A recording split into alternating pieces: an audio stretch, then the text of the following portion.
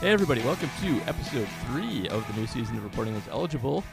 We got a good one because we had a kick-ass awesome win with very little to complain about. This is just going to be reveling in goodness. So I'm looking forward to that. We got a ton of good questions. Joining me is the usual crew in Wauwatosa. We have... Hey, it's J.R. Radcliffe, trending sports reporter for the Milwaukee Journal-Sentinel. 34 points ain't good. That's nothing we can't complain about that. We'll get to that. We gave up 10 points, JR. We can complain about it, but there's a lot of context that makes it look way better. And it's even context that the advanced stats don't properly contextualize. You got to dig a little deeper. So, well, advanced stats are for dorks. That's right. They're for dorks. Wow. We hit that point really fast. Check that box right away. Yeah. I mean, it's been a fun Twitter evening with the analytics nerds versus the troglodytes, who in this case I happen to be beat reporters. Good times. We should introduce our other person before we tear into people. Sorry, do you guys remember Wacky Racers? Is it that's not a thing. The Hanna-Barbera cartoon? I remember Wacky Racers. It's the Scooby-Doo people versus the Yogi people versus, yeah. So I was literally laughing so hard I sounded like the dog. Oh, yeah, Muttley. Dick Dastardly and Muttley. Muttley? There's a reference that everybody will get. Okay. All of the 65-year-olds in our audience are cracking up right now. I'm 30. How do you One know of my about favorite Wacky? Underrated bits of this podcast is when we forget to acknowledge Matub, and it's just we get to his introduction, but so much happens first. I love that about this podcast. I do too. And I'm Matt, but you can call me Matub. You snuck it in. Damn it. Meme Smith, video producer for Acme Packing Company, General, Twitter, Rabble Rouser. Yes. And in case you don't know what we're talking about, Rob Tomofsky and Bill Huber, two of the two beat reporters for the Packers. Rob's with ESPN. I actually don't know who Bill is with, and I'm not going to apologize. He's still Bill Huber SI on Twitter, is he? so I'm going to assume it's... Well, yeah, I'm going to assume he's still with He's with Sports Sports Illustrated. He's which with Sports is Illustrated. a thing, and still may not be next week, but it is right now. Basically said they have no interest whenever the term DVOA comes up, they have no interest in the story and close their computers right away and are just generally bored by it. And additional context to that was around Mike McCarthy's decision to go for it, which kind of cost the Cowboys the game. Just for the record, so we get this out there, the analytics were not actually in favor of Mike going for it there. It was about 50-50, kind of an even call.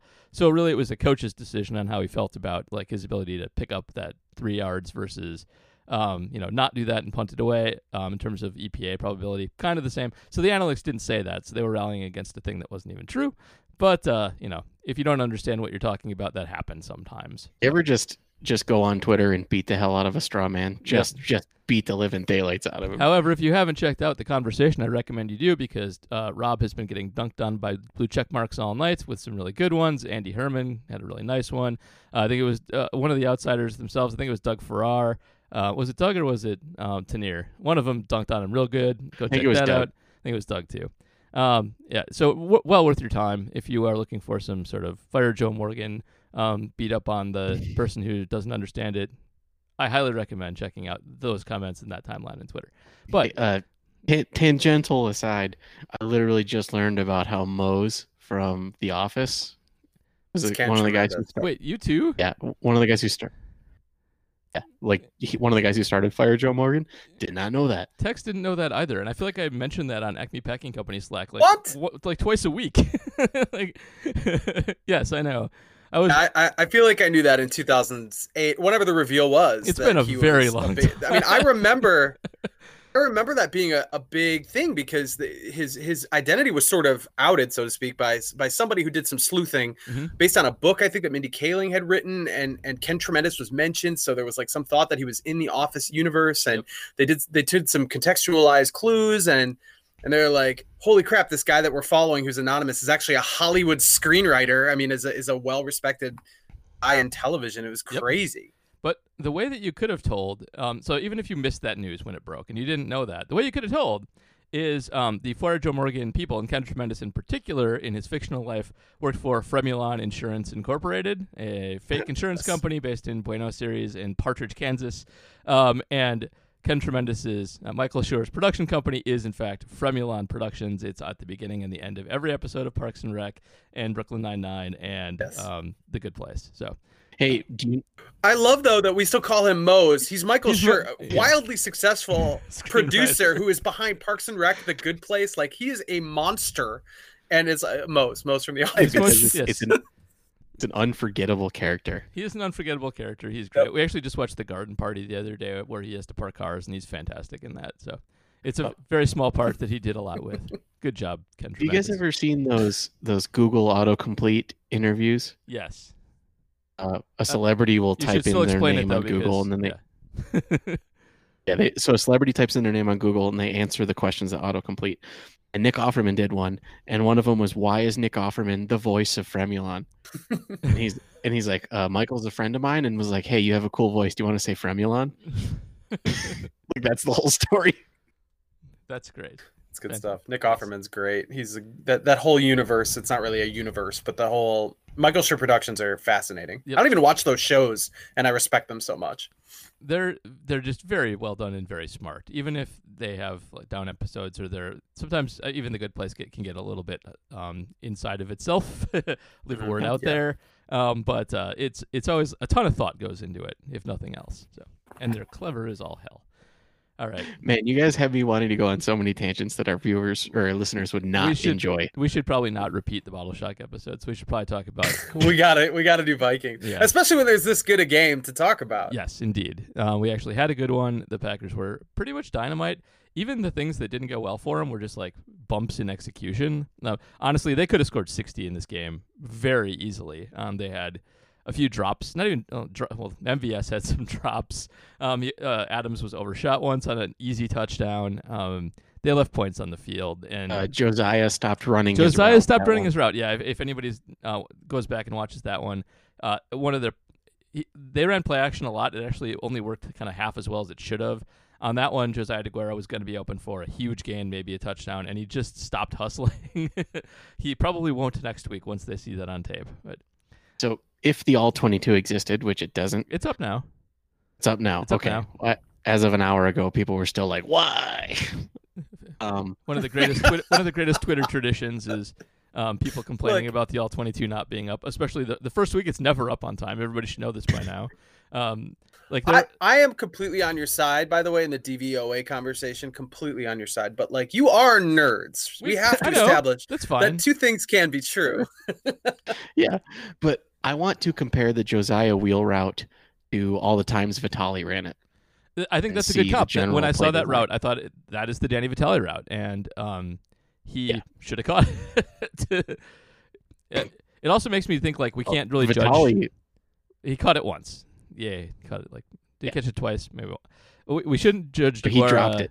Yeah, DeGuara I think looked great, but we should I think reserve judgment because Danny Vitali also looked great, and then couldn't do anything again. However, DeGuara was also a blocker. I would argue DeGuara was a monster blocking. He was fantastic blocking. So that's all good.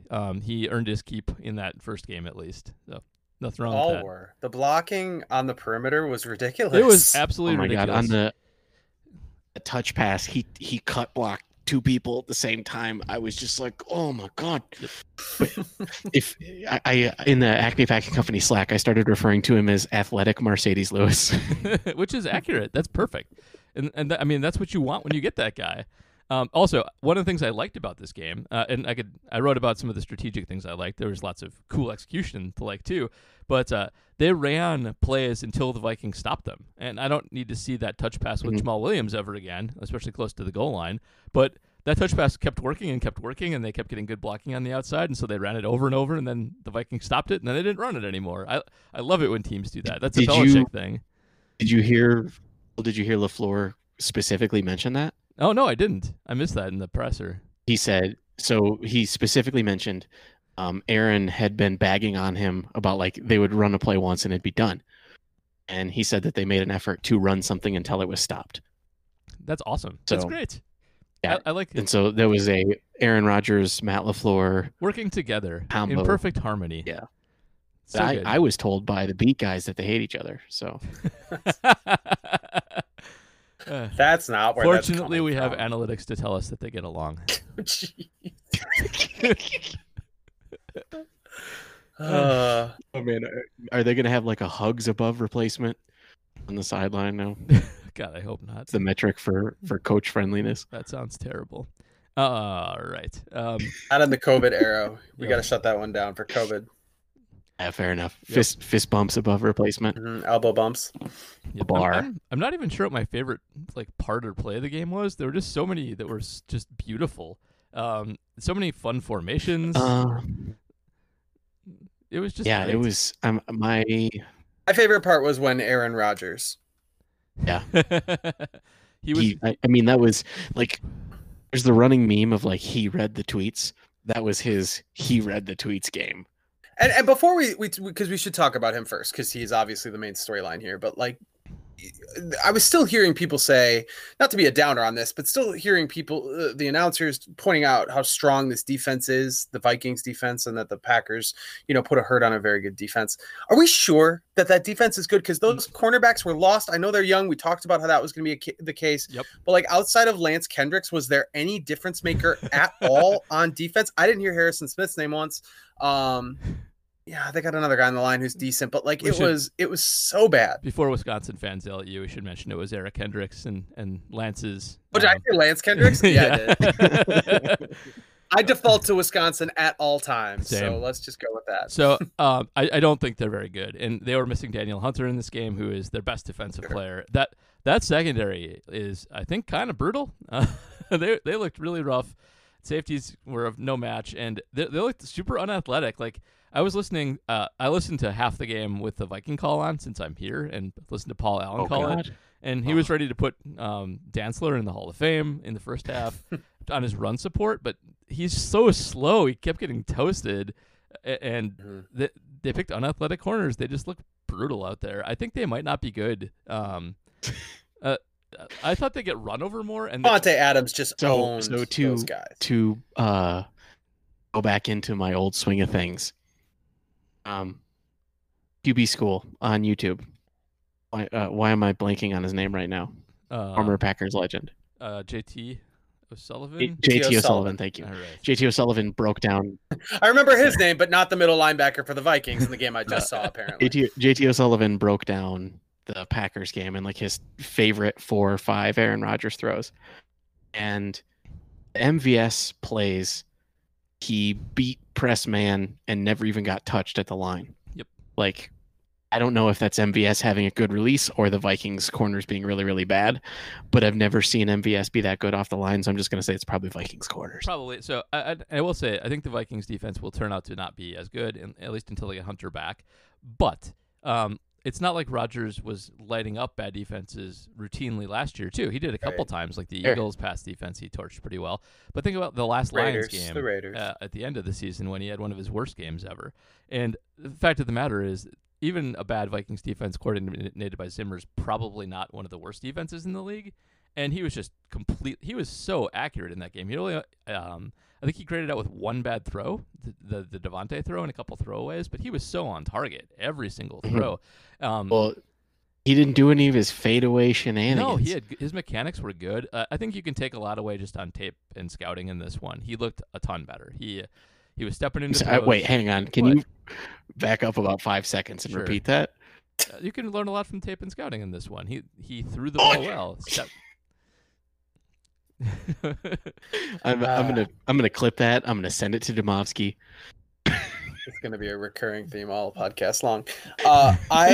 He did have one ball to Adams, not the one that he overshot, but the one where he undershot, where Adams had to come back to it and kind of just fell over for like a 1 yard gain. Oh yeah, and that one stood out to me because that was so rare. I mean, Aaron Rodgers has had games all last year where he made like 1 or 2 Aaron Rodgers throws. Like, they're going to happen. That he hasn't lost the ability to make magic happen.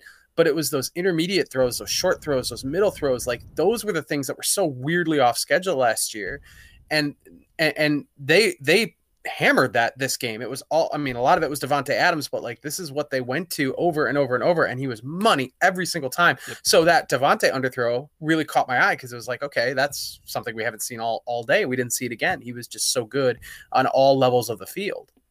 He was also good from inside the pocket.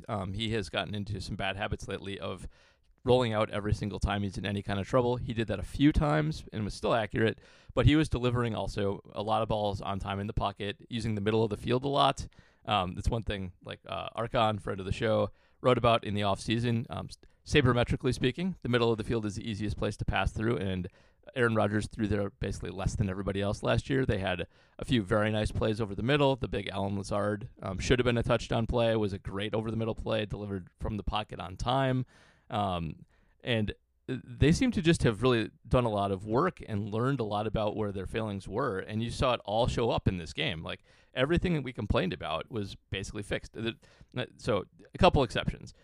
They still run that short throw to Davante Adams, like that short, like flat throw. 4th and 1. Way too much. It really drags down his efficiency. It's not better than a running play most of the time. And I'll forever hate it for making Adams look worse than he is. But it's a very minor sin in the grand scheme of things. I also don't need to see Jamal Williams getting that many carries. Is this the part where we can transition into why Davante Adams DVOA isn't very good? We should do that. And this is a good like DVOA thing because Davante Adams, we all know, is great, right? Like we've gone back and forth a couple times on the podcast, but there's a very good Off the Charts podcast, which Aaron Schatz co-hosts with, I forget the guy's name, a sports info solutions guy named Mike, whose last name I never remember. He talks about some of the limitations of DVOA, and one of them is if there is a big number one receiver who soaks up a ton of targets, who's way better than the rest of the receivers on his team, he will be targeted often for inefficient balls because quarterbacks will force it to him. They'll work to get him the ball because he's the most efficient guy, and for many years that's been true of Davante Adams.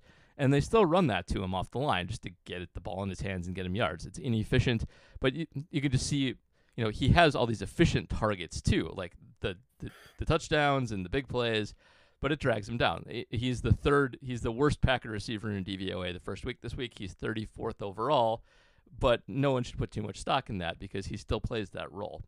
Allen Lazard was super efficient, but only 4 catches, and MVS was kind of efficient. Could have been really efficient, but they're both ahead of him just because their opportunities are sort of this schemed open and made more open by Adams drawing so much attention. So it's funny if MVS would have caught his 2 drops, he would have had like that Randy Moss against the Cowboys stat line that JR predicted. It was pretty close anyway. I mean, that was a good prescient prediction. It was basically true for sure. Yeah, you have to figure in a drop though with him at least, and yeah, it's hard to know that the short one that he caught that was the gimme first down. Hard to know how far he would have gone with that because he probably could have turned that into something pretty special. He had green grass in front of him. Mm-hmm. Crazy to see Aaron Rodgers go back to him. That's different from last year. Last year he throws a bomb, MVS drops it. That's the last you hear of MVS, and clearly he's got some greater sense of trust this year just by virtue of being here longer. But this is very good. The thing that everyone's doing is tying anything he does back into his comment about watching his 2010 tape. And you're talking about Aaron Rodgers, yes. Yes. So Aaron Rodgers is like, I was watching my 2010 tape. And so like 2010, things he didn't do last year. He threw over the middle. He threw on time, something that you saw this game that you never saw from Rodgers last year. He would hit the top 2010 game. That's true. Both of those things. He would hit the top of his drop. It'd be 5-step drop, throw the out route. Just bam, bam. He went back to guys that would drop the ball. In 2010, Jordy would drop a pass, and then Jordy would get targeted on the next play. Like that's something he used to do that he didn't do last year. Yep. I really think that there was only 1 or 2 sandlot plays. Yep. And they were legitimately people weren't open. Yeah, I think that's true too. They were because of a defensive penalty, and he just chucked it, But I mean, like the hold the ball for 6 seconds kind of play.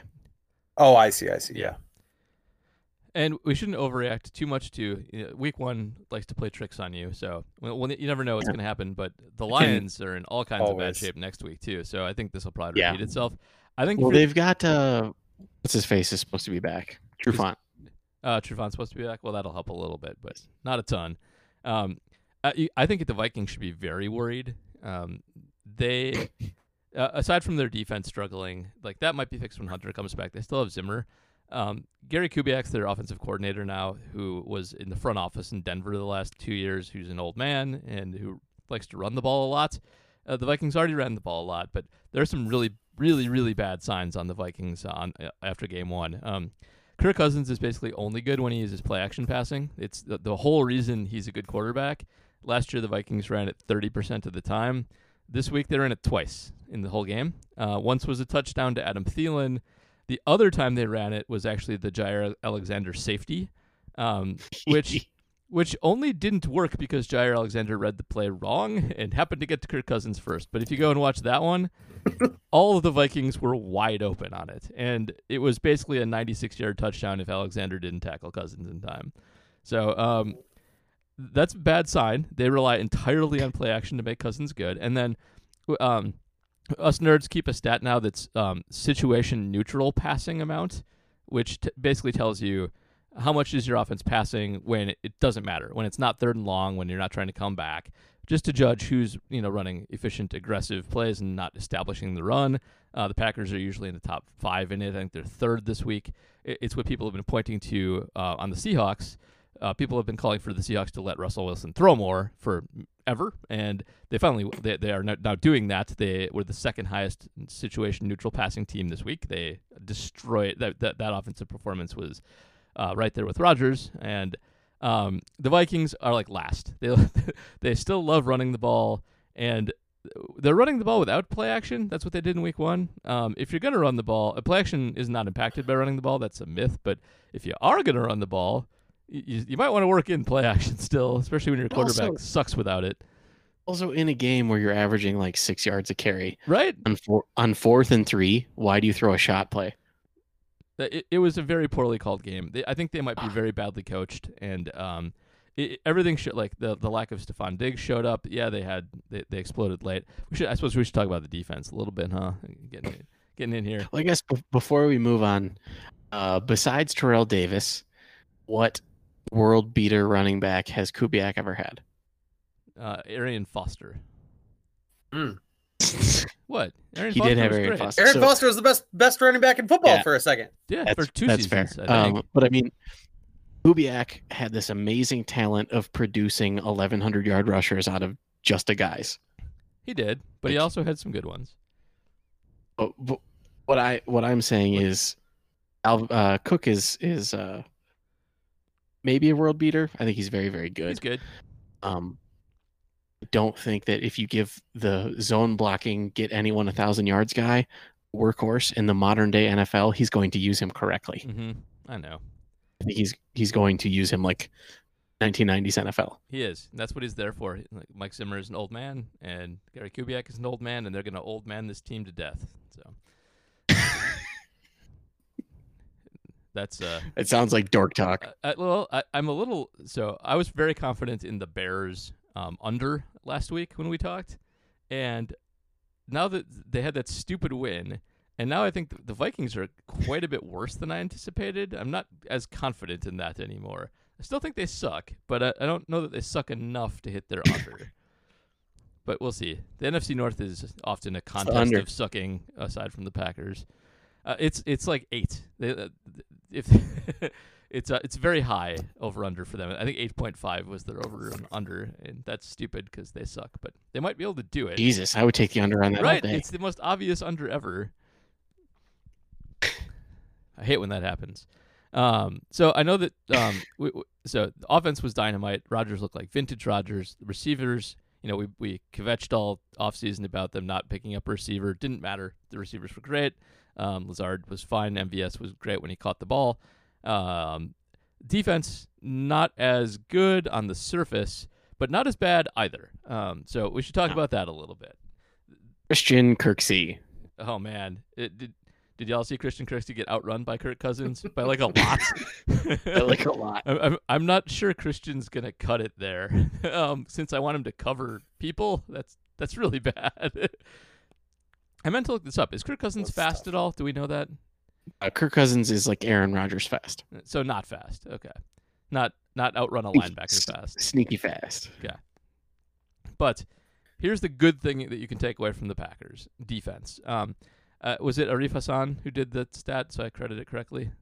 Matt, you didn't see it. I did not see it. Right. Kirk Cousins apparently ran a 4.8. I'm going to look it up so I do credit it correctly. Right, I just Googled Cousins. Yeah, he ran a 4.8. So the Packers did give up a lot of points in the fourth quarter, but in the first 3 quarters, they were the best passing defense of the weekend in terms of limiting EPA. So until their win percentage got to like 98% and they stopped carrying completely, they were basically the best defense in football. Now, there are some obvious caveats we can touch on there. The big one being they lost Kenny Clark partway through the game, who is, I think, unquestionably their best defensive player and maybe most irreplaceable defensive player. So even though they stopped trying, they certainly also got worse from a talent perspective, and that especially hurts them in terms of stopping the run. Not that it matters when Kirk's trying to come back, but the loss of Kenny Clark brought out the vintage Dom Capers psycho package. Let's just put all of our linebackers on the line, see what happens. And then Chiller, was he around? I love Chiller. It's a big part of that. I forgot all about that. Man, that package. The psycho didn't ever work, right? It just looked neat. Did it ever actually succeed? I remember they got a sack out of it once, but it wasn't frequently employed. The psycho package, I think, was kind of like the beta release of the modern Creeper Blitz. That's probably about right. Just poorly. What? It's a good analogy.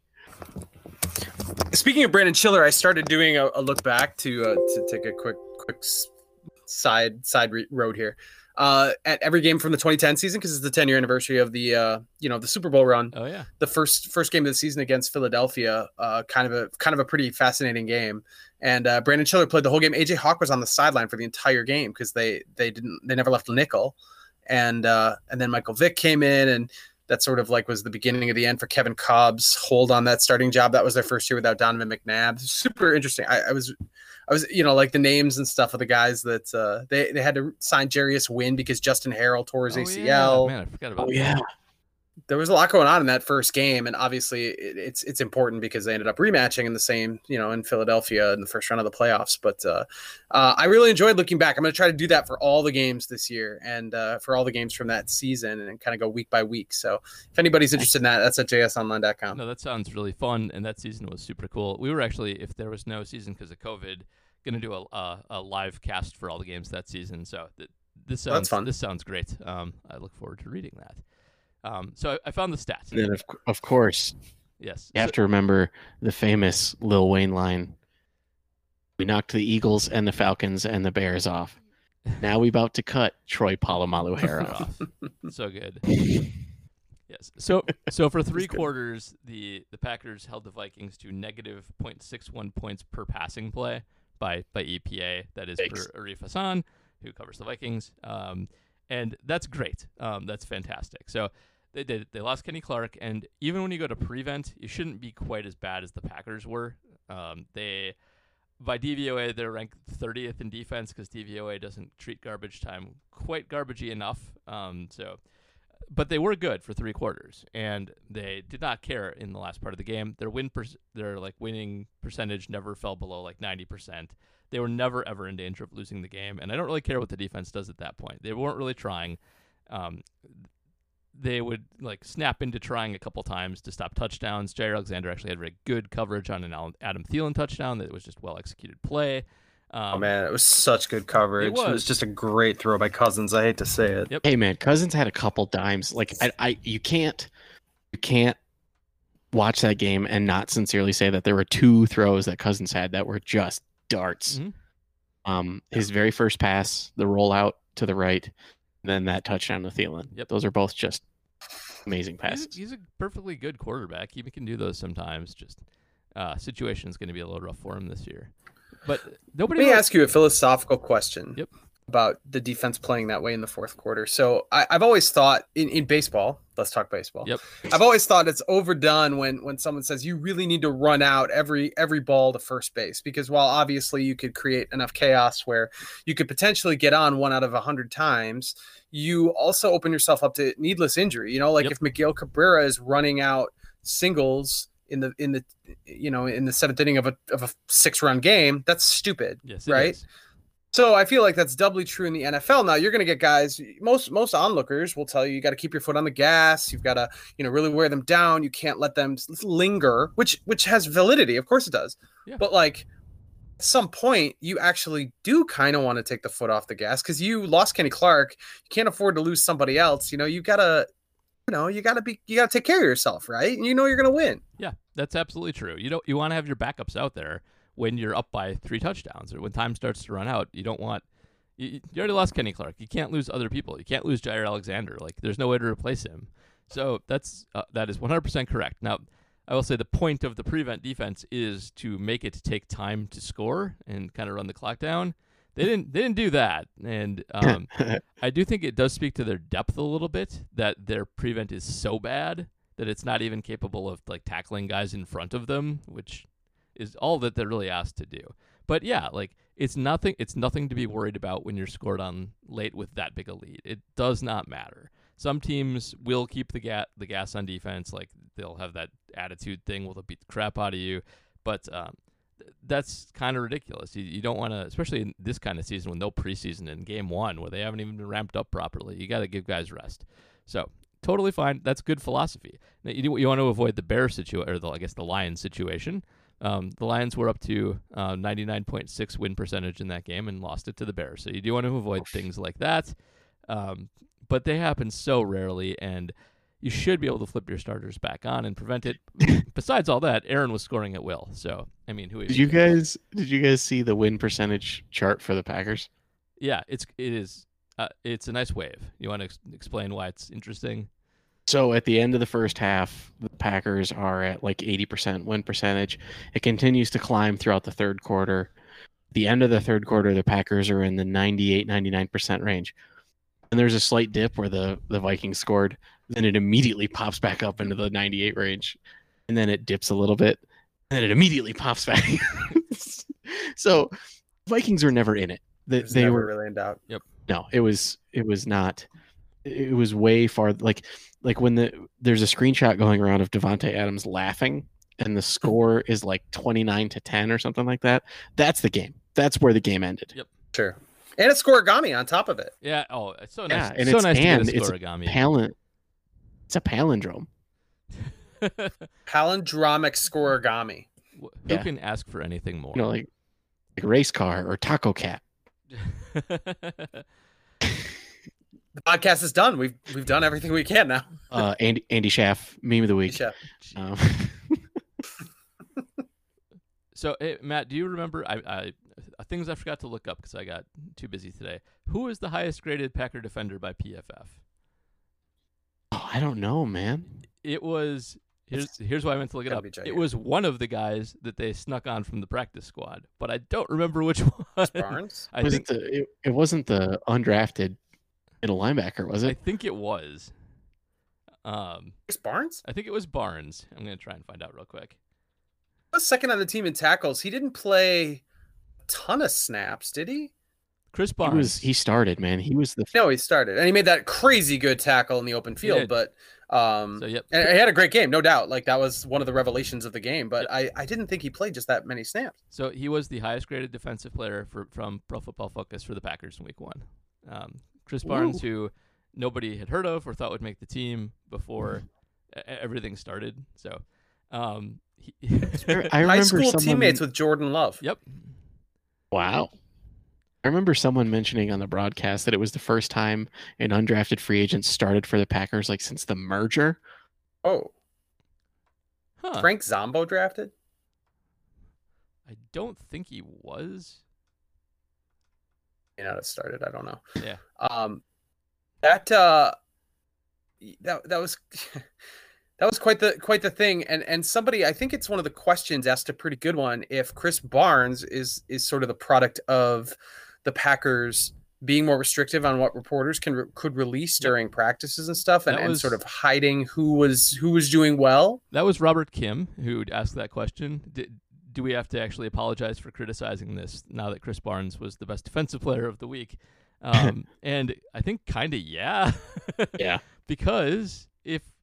So first of all, the Packers clearly thought that some guys that were flying under the radar were very good because they elevated them and played them quite a bit, Chris Barnes being one of them. And it's the kind of thing where he very well maybe would have got picked up by somebody else had they not, had they inkled that he was actually good. So I don't know that would have happened, but it's hard to argue with them because they kind of did what they said they were going to do and snuck some guys through, and they already got benefit out of it. So I guess the caveat, I'm sorry, I believe he's the first undrafted free agent to start game 1. Okay. Since the merger. I think that was like the... Yeah, because Sam Shields started games. Yeah. Yes. Okay. So first game 1 makes sense. So that's like opening day roster starting. Also important because Christian Kirksey might be bad, and if he's not, that would be helpful. So. I personally don't think Christian Kirksey is bad. I think he's good up in the head, and I think he's bad in the legs. That is entirely possible. He was never... That's usually what you want in a middle linebacker. He was never overtly in the wrong place. I'll take that. I'll totally take that. But hey, you know who is usually overtly in the wrong place? Who? Blake Martinez. Yeah, that's true. He was bad. Still bad. Poor guy. He's going to be talked about on every episode. Speaking of making fun of dorks, and certain advanced stats don't matter, but you know what actually matters? Raw stats. Tackles matter. Woo. But if you say tackles don't matter, Blake Martinez will be in your mentions. That's good to know. He spent a good chunk of the offseason.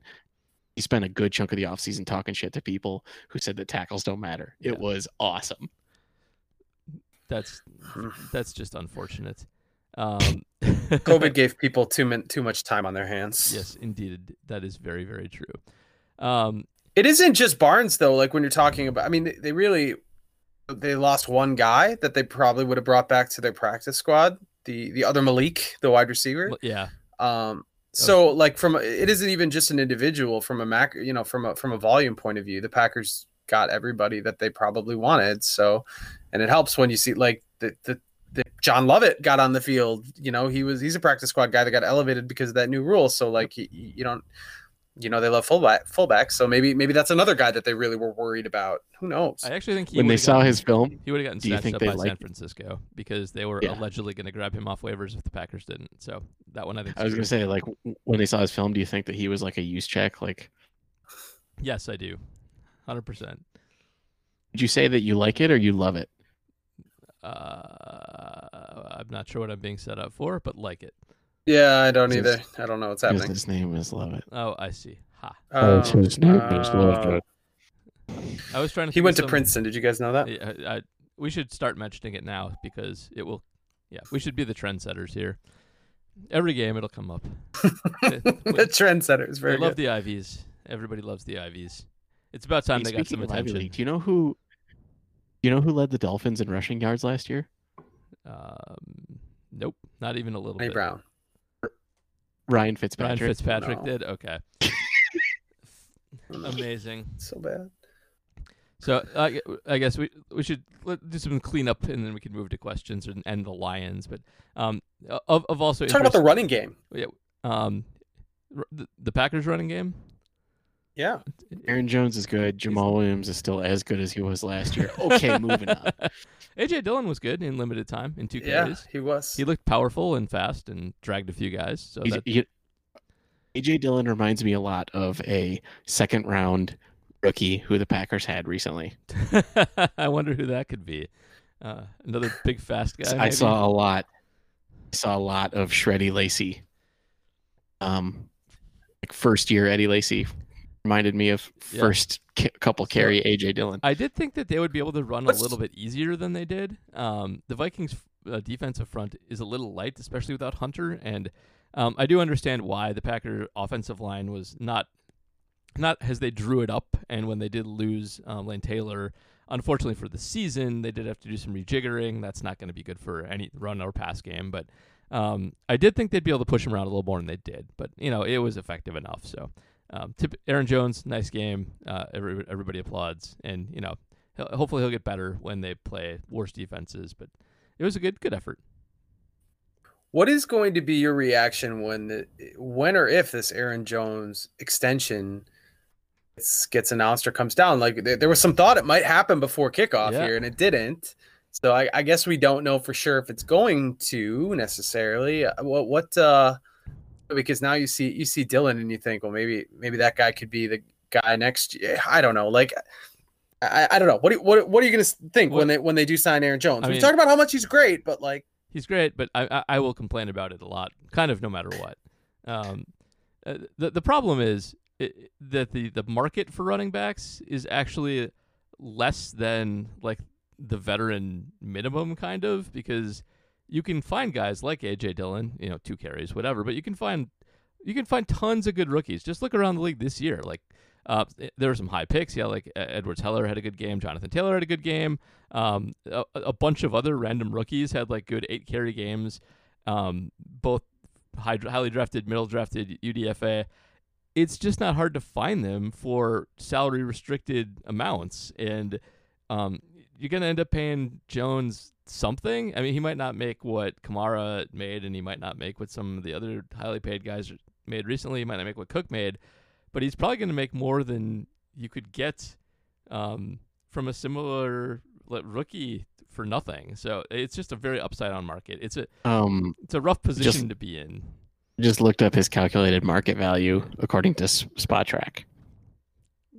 $13.3 million a year. That's a lot of money for a running back. Why are people still paying it? That would make him the second highest paid running back. That's a good question. And Saints are good. Why are they paying Kamara? The Saints are dumb with money. Have you not watched the Saints for the last 10 years? Okay, that's true. The Saints are dumb with money, but the Vikings are not. They're in salary cap trouble, but they have a good analytical front office, and I am shocked they paid Cook because I don't know what they're going to do. It was a very dumb move. I knew they were going to pay Cook after they paid Cousins. I didn't think so. I thought they'd let him go. They have Alexander Mattison. It's a perfect situation not to pay him. So I don't know the answer to that, other than that there are, everybody has their Russ Balls, everybody has their analytics guys, but everybody also has their old-timey football guys. And like one of those on the Vikings is Mike Zimmer, and I'm sure he walks in and wants his running back. And there's that to contend with. So a lot of the people who think like me are like, well, this is just stupid, but most people don't think that. Most people think running backs are necessary and exciting, and these guys are valuable for the team, and even if our finance guys say we shouldn't spend this on them, surely we should still spend, 80% of this on them.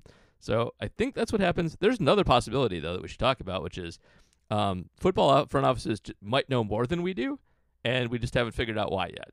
That's always a possibility. Like when Moneyball was written, sorry about baseball again, Matt. Yeah, I like Moneyball. Moneyball, Billy Beane's philosophy in Moneyball, what Michael Lewis talks a lot about in the book, is that defense doesn't matter. That book is predicated on the undervalued assets being OBP for hitters, and he says you can get that at the expense of defense, and it doesn't hurt you. And we know now that's simply not true. Defense is much easier to quantify now than it used to be because of player tracking data. Defensive metrics then were quite bad. But defense can hurt you a lot. Shiftings happened, which has actually made Moneyball more true than it used to be. But there's always new things to learn. And maybe here's the other thing. Like old baseball men always valued catchers a ton. And for the longest time, that value was not found. And we didn't think it existed. And then Mike Fast and Harry and John and Bakla and other guys in baseball found catcher framing. And all of a sudden, catchers became like by far the most valuable players on the team for a good long time. So the old baseball men were right. We couldn't quantify it. We didn't know exactly why they were right, but they were right. So maybe there is a thing to running backs that we don't quantify properly, and that a good one actually does pay off. It's possible. We shouldn't discount it. What is the framing statistic? Is it like stolen strikes over average? It's actually, I think it is like caught. It's CSAA, and it is like caught strikes over or called strikes over average. I think that's it. It's called strikes over average. So it's a statistic based entirely on deception, which I guess that's what pitching is, deception. So I guess it's the same thing, but they're deceiving adjudicators. It's kind of random. Davante Adams is the best receiver in the league at selling pass interference. Great. Like, yep. So it's a thing. I'm sure if someone created a dive metric for wide receivers, Davante Adams would win. That's probably true. I'm still going to believe running backs don't really matter that much until I'm shown otherwise, but in the back of my head, I will continue to think there is maybe something that we're missing in the running game. So I think I work in manufacturing, and if someone says that you can get 95% of the efficiency of something at 1/10 the cost, there's no reason to chase that other 5%. Like, at least in the world of manufacturing, and I know that we can't talk about statistics directly applicable to football, but like if you can get between 90 and 95% of someone's production at 1/10 the cost, at 1/10 the draft capital, if you want to go with the Jimmy Johnson draft value chart, if Aaron Jones draft capital was 1/10 the cost of a first round pick, why not? Well, I mean, that's the whole argument for it. So we'll see. People will still do research on it. That would be actually a good like journalistic project to just go and see if you could get a more in-depth explanation of running back value from actual front office guys. I know. Jared, did you just roll your eyes? No. Just don't want to do it, man. It sounds hard. So, but it's not like that'd be super hard. Something along the lines of Mike Sando's Tears article that he just did and is breaking down a Rodgers thing. I think it's a thing. Anyway, just other quick things. Jon Runyan got a lot of time, played pretty well. Elgton Jenkins is your. We need to praise all the fat people. Yep, they did their job, man. Offensive line played very well considering. Rick Wagner coming out of nowhere. Jon Runyan really coming out of nowhere. Elgton Jenkins proving he can play tackle or guard. Yep. Tackle of the future, absolutely tackle of the future, and Elgton Jenkins played tackle better than Billy Turner plays any position. That is also true. So they did great up front. Unfortunate that Lane Taylor was lost for the season. He had a very good camp by all accounts and is a very good guy by all accounts, and has had his season cut short again. Good chance he's done after those two injuries back to back as well. So never want to see that. It weakens the offensive line too. Like it's legitimately a big deal for the offensive line. Yep, it's a big hit. You can overcome it. It sucks. Yeah. On the defensive side, the Kenny Clark injury is the one that looms the largest. That is killer if he's out for any length of time, and groins can go. That is an injury that can be all over the map. I think if he was out for the year, we would have heard it by now, like if it was a muscle tear from the bone or something like that. But groins can keep you out for a long time. I bet he's out for at least a couple games, and he's pretty irreplaceable. It'll make it very easy to run on them, which I hate for next week because Adrian Peterson will probably have a whole bunch of yards, which is annoying. But that's too bad. On the plus side, everybody else played good. Like everybody else played good. Adrian Amos had a great game. Darnell Savage kind of sucked. We shouldn't actually mention that real quick. Got a couple stupid penalties. Got burned a couple times. Could have had another one too. Yeah. Savage getting burned even got called out by the broadcast, which is pretty rare. Said that he cheated up and tried to trust his athleticism. Yep, that happened a couple times. And he's got to stop that. He was definitely picked on at some point, and the Vikings were not having the best strategic game, and they were at least able to pick out that guy was cheating up and went after him and succeeded. So there's that. Hey, do you want to hear something funny that's going to bother JR? Yeah.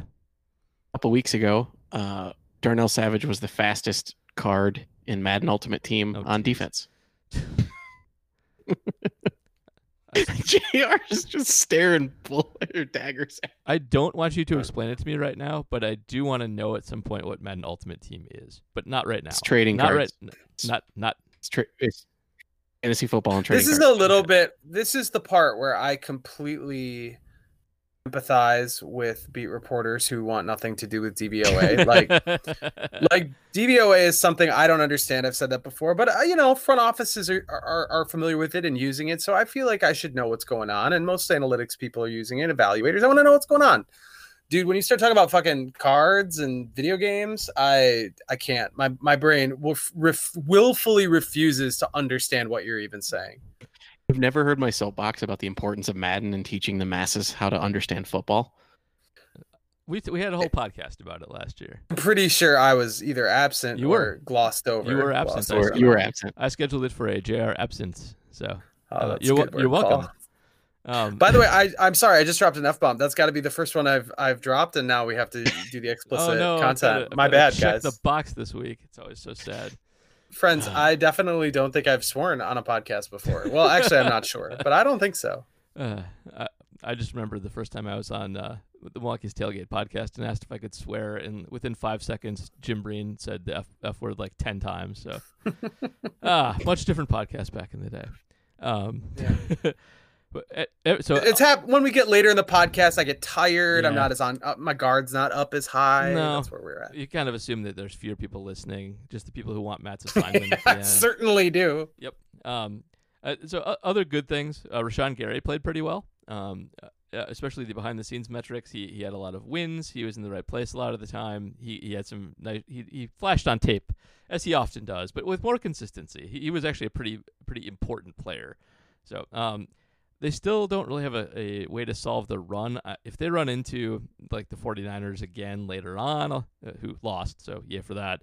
I think it's still a little bit worrisome that they can still be exploited by a team that is like the Ravens or the 49ers. But against the pass, they were really good, and I think that they can still adjust to the run if they really need to. I wish they would sign Snacks like just for that purpose. Like he's still out there. He wouldn't cost that much. He is a one-trick pony who's not useful for most of the game, but there are these teams that you're going to run into where he is useful. So just keep him around. Just give him some money. Say, have a nice break until we need you, and go from there. Yes. Okay. Yes. Now that Kenny Clark is hurt, does that not up the possibility that they do bring him in? They might bring him in because they have a spot, but he's not a good Kenny Clark replacement because he does not. No, of course not. But like just in terms of people who play play up front. Yeah, I guess. I mean, they might need just bodies up there, in which case, yes. And he's a Johnny Jolly replacement. He's a weird player just because he really does offer nothing on pass rush, and it's nice to get some middle pass rush. The Packers can probably weather Snacks better than others because they do have the Smiths on the outside, and taking up space in the middle is maybe more valuable for them than other teams, just because they do have that luxury. But he's weird, and I don't know what they're going to do there. It's going to be interesting to see. Hopefully he's not out that long, and it's not a big deal. Obviously, in run support, you should not get a penetrating interior defensive lineman. Of course not. Yes, you don't want your because advanced metrics say that Aaron Donald is bad. Jeez. I read this about a criticism of Mike Pettin is that the run defense struggled because there's still a preoccupation with the pass rush. That guys like Zadarius Smith are just, they're going for the quarterback, and that is going to expose them. Does that ring true at all? He does not give one good goddamn about the run. Yeah, so you're right about that. Yeah, I think that criticism is completely warranted. And it is actually like a stat nerd thing where he invites the run because it's a lower efficiency play. Like, even if Dalvin Cook's picking up like 5 or 6 yards a carry, which sucks, they're probably not going to run enough to punish you with it, and it's less than the 7 or 8 that Kirk Cousins is going to complete passing the ball. So they invite you to do that. They like basically tempt you to do it, and unless you are a team that is merciless with the run, it's not going to burn you. So he needs to. I swear we went over this last week about play action. Did we? I don't.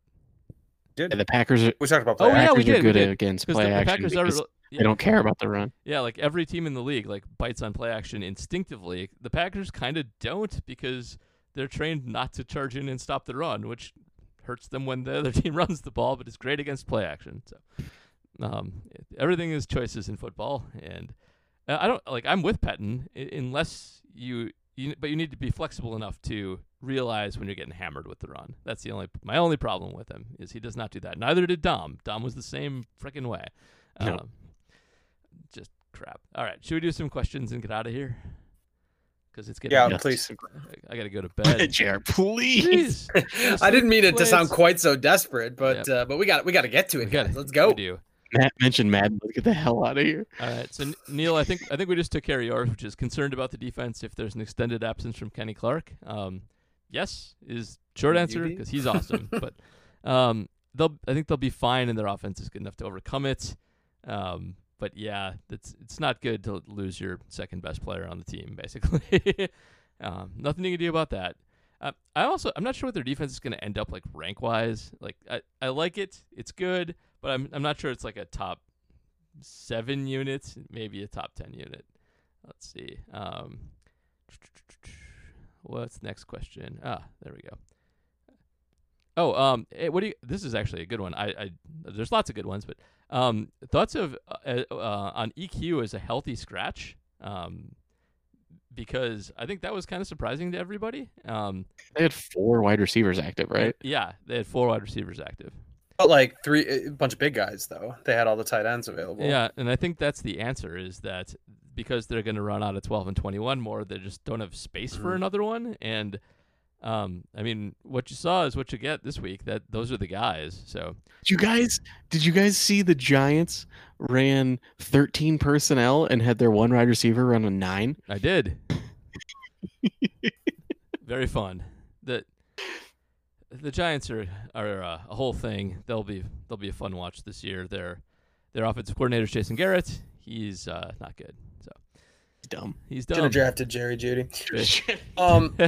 You know what occurred to me when all those tight ends were active? Like maybe this is actually using the actives on game day as a decoy, because then you saw the Packers distribute the ball all over the place to everyone, to wide receivers and stuff.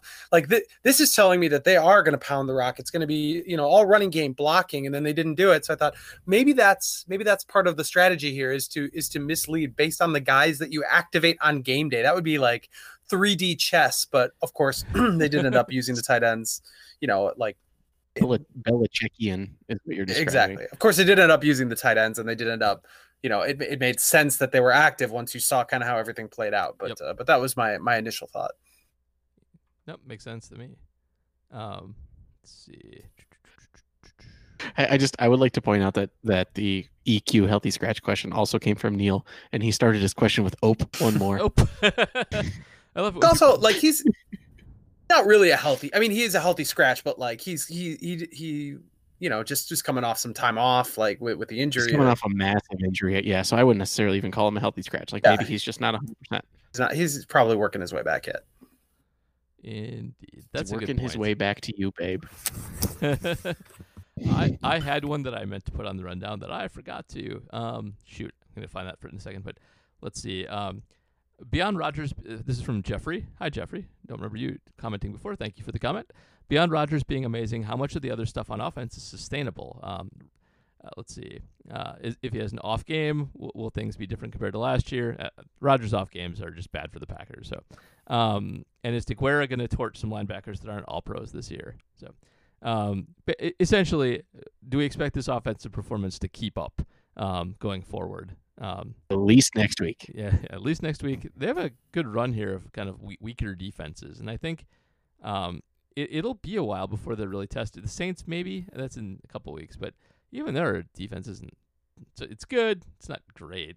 So I expect that we won't know if the Saints are good.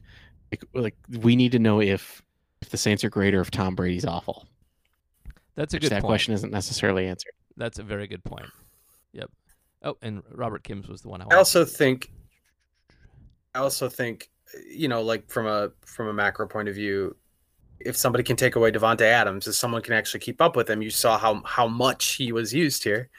Do you trust that the other receivers, that Lazard and MVS could be guys who catch 6 or 7 passes each? I don't know. I don't know if we have an answer to that. That's a good point. If he runs into, we may not see that for a while. But if he runs into a true shutdown corner that is actually effective, that will be a good test. And Saints actually, I think, have one, don't they? Yes, they've got Marshawn Lattimore. Marshawn Lattimore, yeah. I've been terrified to say this out loud. I think that this game was actually the same offense as last year, just executed properly. That's possible. I mean, that's still improvement. They force fed Devontae. Whether, a lot of it was timing out routes and stuff like that, but you're still force feeding your number one. Vontae set a career high in catches, I'm pretty sure, by the third quarter. Mm-hmm. Like, you're force feeding your number one. You're sort of spreading it around. You're relying on a lot of trickery and guys being schemed open. It's last year's offense, just run well. I think that's true. A little more middle of the field, but basically that's correct. Yeah. And he just executed it much better than before. So, I mean, take that for what you will. But LaFleur's the coach, and if Rodgers is going to follow that plan, I think there's every reason to think it'll continue to be pretty successful. So. Sure, but I'm worried about what it's going to look like when they do run up against a good secondary. Yeah. That was just embarrassing. A bad secondary. Next week is another bad secondary. Yep. Very true. So bad. Yep. They're the Lions, but just I know we didn't talk about them at all, but they're just in rough shape. They didn't have Kenny Golladay. Their defense was beaten to heck. Their coach is stupid, and they let the Bears come back from an embarrassingly large lead. So I think they're going to be, once again, pretty bad. And regression to the mean should help the Lions, but I think if we've learned anything over the last century of football, it's that regression to the mean never helps the Lions, and they'll continually be the Lions forever. So anyway, Jonathan Deal. Did the Lions piss off a goat farmer or something? I don't even know how to explain them. My wife is a Detroit fan, and she gets pretty upset when they lose. And every year it's the same conversation. It's like she's like, no matter what, the Lions will lose. They'll find a way to lose. And I'm like, they get into situations where it's mathematically almost impossible for them to blow it, and they just continue to blow it. It doesn't matter who the coach is, it doesn't matter who's on the field, they find a way to blow it. And I can't even fight with her anymore. I'm just like, you know what, you're right, the Lions will probably lose. I know they're up 21 points in the fourth quarter with, and with the ball with 7 minutes left, whatever. They'll probably lose. You just surrender at some point. You just surrender to what the gods want. Yep, you just know. There's the Calvin Johnson rule loss. There's I remember the first time I ever met Michael David Smith. He's from Michigan. He's a Lions fan, and we were watching like the end of the Lions-Vikings game in a Chicago bar, and the Lions scored a miraculous touchdown to tie it. Sorry, they were down by 7, and they scored a miraculous touchdown. And Jason Hansen missed his first ever extra point on the extra point to cost them the game. I remember that too. I remember it too. Just incredible. Of all the incredible ways they've lost, Jason Hansen is one of the best kickers ever, and he went years without ever missing an extra point, and he gets this one just routine game-winning extra point and blows it, and they lose to the Vikings, and that franchise is the most cursed franchise. They're really just. I feel bad for the Lions. I actually do. I bear them no ill will. Their fans are pretty good. I have better time interacting with them than with a lot of the other ones in the division. Just too bad. But I'm glad they're here though, because we get 2 wins every year most of the time. So there's that. See. Jonathan Deal asked, does spending an entire offseason preparing for a run-heavy offense and coming out and having Rodgers throw over 40 times fall under the illusion of complexity? So I want to take this one first because the answer is kind of, but I do think it's overstated how much they necessarily want to run.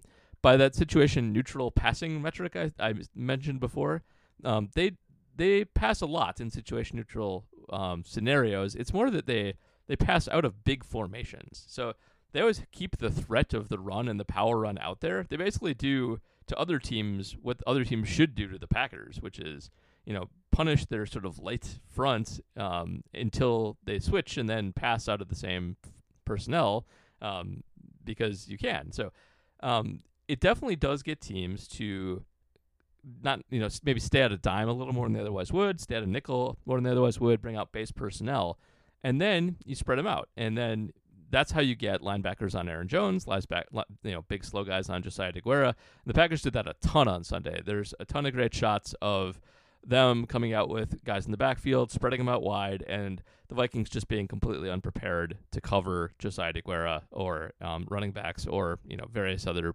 Alan Lazard even a couple times getting on linebackers. So it is the illusion of complexity, but it's really simple game theory. Just you bring big guys out, you make them bring big guys out, and then you play them like small guys. Simple as that. In the JT O'Sullivan breakdown, he looks at the Lazard big catch that should have been a touchdown, but Lazard fell.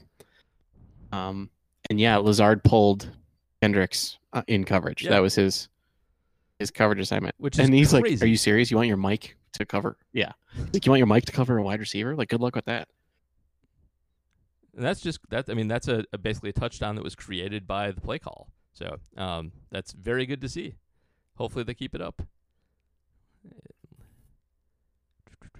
Let's see. And JR's yawning, so that's probably time to go. Oh, yeah. I'm going to bed. Last one real quick. Pretty sure that's it. We have one more question, and then we are going to bed because, it's late. And, when they win games and it's fun, it wears you out. So Matt Ballman, I don't remember you guys discussing the Clark extension. Seems like a favorable deal for the Packers. So, Matt, JR, any thoughts on the Kenny Clark extension? Let's assume he comes back quickly and is healthy and his normal Kenny Clark self. Well, I mean, that's a pretty big assumption because if he's, if he's groin injuries linger, man, he's down for 5, 6, 7 games, the first year of that contract when he's going to be at his best, I don't think it's necessarily a great deal at all. Obviously, there's nothing you can do about that going into the deal.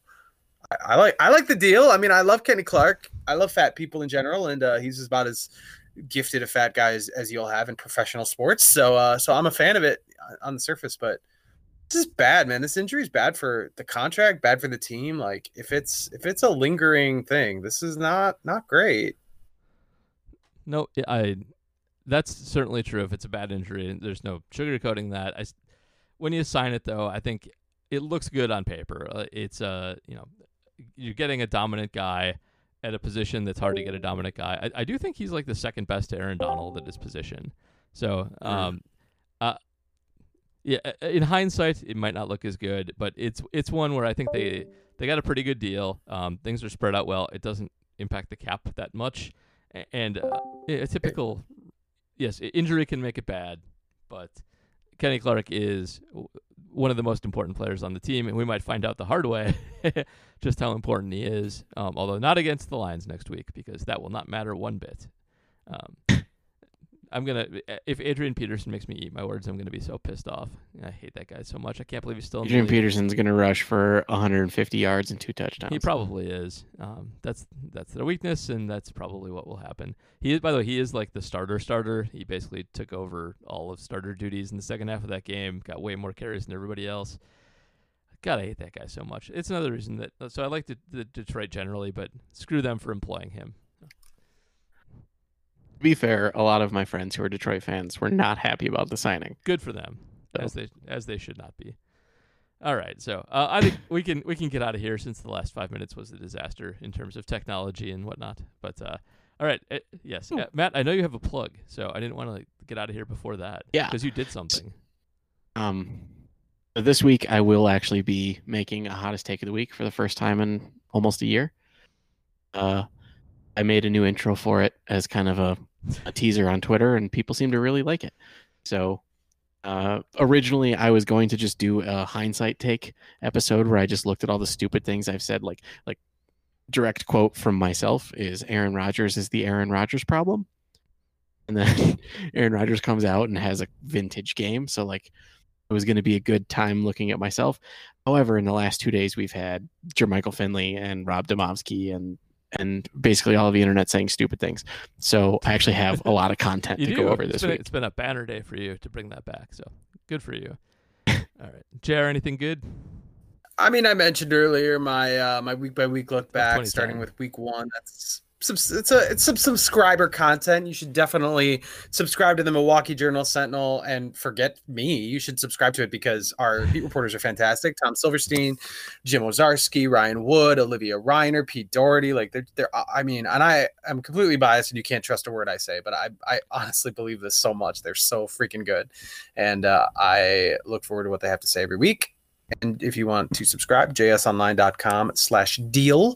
You can check out what the latest subscription deals are. Go get yourself some Packers content, friends. You should absolutely do that. There you go. I've had a lot of pieces at Acme Packing Company lately. One reconciling Aaron Rodgers, sort of lesser performances of the last few years with the Mike Sandos piece in The Athletic. One on the Matt LaFleur 4th down calls in the game on Sunday and why they were good, even though the 4th and 1 failed. and why the quarterback sneak is the best and most underused play in football. So I have plenty of stuff over there. Go check that out. And we'll get out of here, and do enjoy the Lions game on Sunday. It should be another barn burner fun one. Barn burner.